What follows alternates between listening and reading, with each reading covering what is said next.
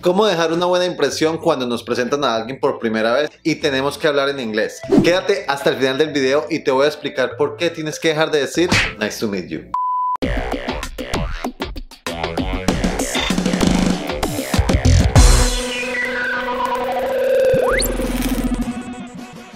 Le quiero agradecer a Cambly por patrocinar este video y hacer posible traerles este contenido a ustedes.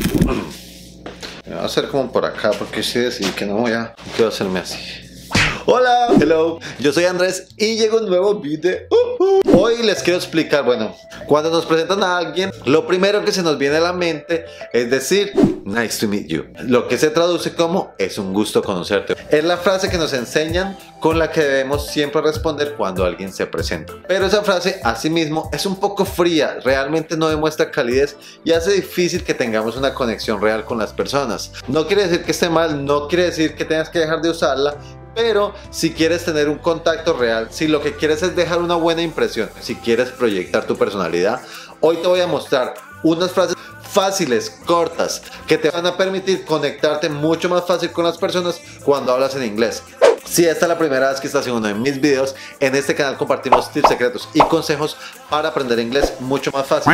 Si te gusta aprender así, dale click a suscribirte y pícale a la campanita para que te lleguen notificaciones y nunca te pierdas ni un solo video. Y no se te olvide que debes darle 2 veces hasta que veas los palitos al lado de la campanita para que te lleguen las notificaciones de verdad y no te pierdas los videos, porque a veces YouTube está loco y no notifica y vea.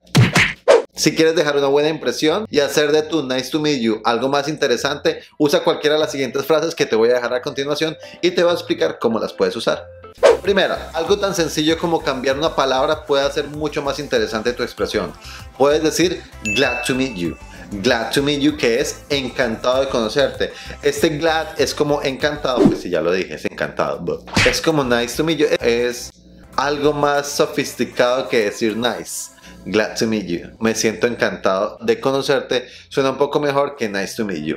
Ahora, una cosa muy importante que también nos pasa es que usamos nice to meet you cuando nos vamos a despedir. Y si tú a alguien le quieres decir cuando estás de salida que fue un placer conocerlo, no debes decir nice to meet you. Debes decir it was nice meeting you.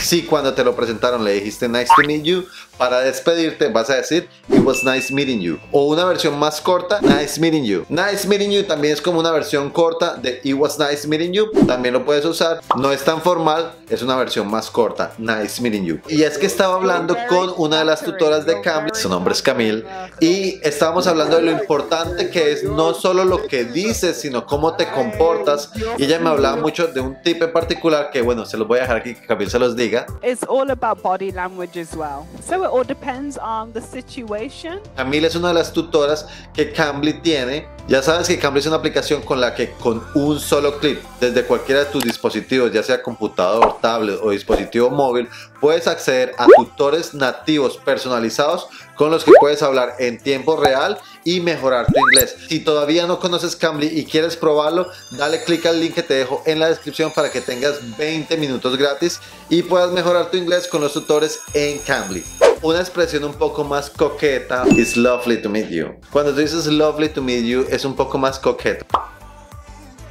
Lovely to meet you es la versión corta de it's lovely to meet you, o sea, es muy encantador conocerte. Si se la tiras a alguien a quien le estás coqueteando, puede funcionar muy bien. Bueno, y si te vas a despedir usando la misma frase, puedes decir it was lovely meeting you, o sea, fue muy encantador conocerte. It was lovely meeting you. No olvides que usas una expresión de una forma cuando lo conoces y de otra forma cuando te despides. Es muy parecido, por eso a veces te puedes confundir, pero recuerda que si dices it's lovely to meet you, it was lovely meeting you. Un placer conocerte. Pleased to meet you. Usando la misma frase para despedirte puedes decir it's been a pleasure meeting you. It's been a pleasure meeting you. O sea, ha sido un placer conocerte. Ha sido un placer conocerte. Perdón. Otras formas muy interesantes para despedirte cuando acabas de conocer a alguien, si quieres dejar una buena impresión, son it was nice talking to you. Me encantó hablar contigo. En esta era de la información se usa mucho la palabra conectar. It was great connecting with you. It was great connecting with you. Fue muy bueno, me encantó conectarme contigo. It was great connecting with you. ¿Qué tal si es un amigo que hace rato no ves y con quien te sentiste muy bien en esa interacción? It was great seeing you. Esta es más cercana. It was great seeing you again. I had a great time o I had a great meeting, dependiendo si es de trabajo o es personal. Está reflejando que pasaste un muy buen momento con esa persona, ya sea a nivel personal o ya sea que tuviste una muy buena reunión. I had a great meeting with you. Let's follow up next week. O sea, continuemos la reunión la próxima semana. Looking forward to our next meeting.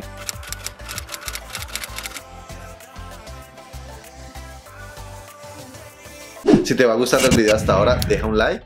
También puedes decir, it was great interacting with you. Me sentí muy bien interactuando contigo. Como ves, hay muchas frases que puedes usar dependiendo de la ocasión para sonar mucho más interesante y no ser tan frío y quedarte con el nice to meet you. Mira cuál se ajusta a las situaciones que tú usas. You can use like expressions like nice to see you or it was nice to have met you.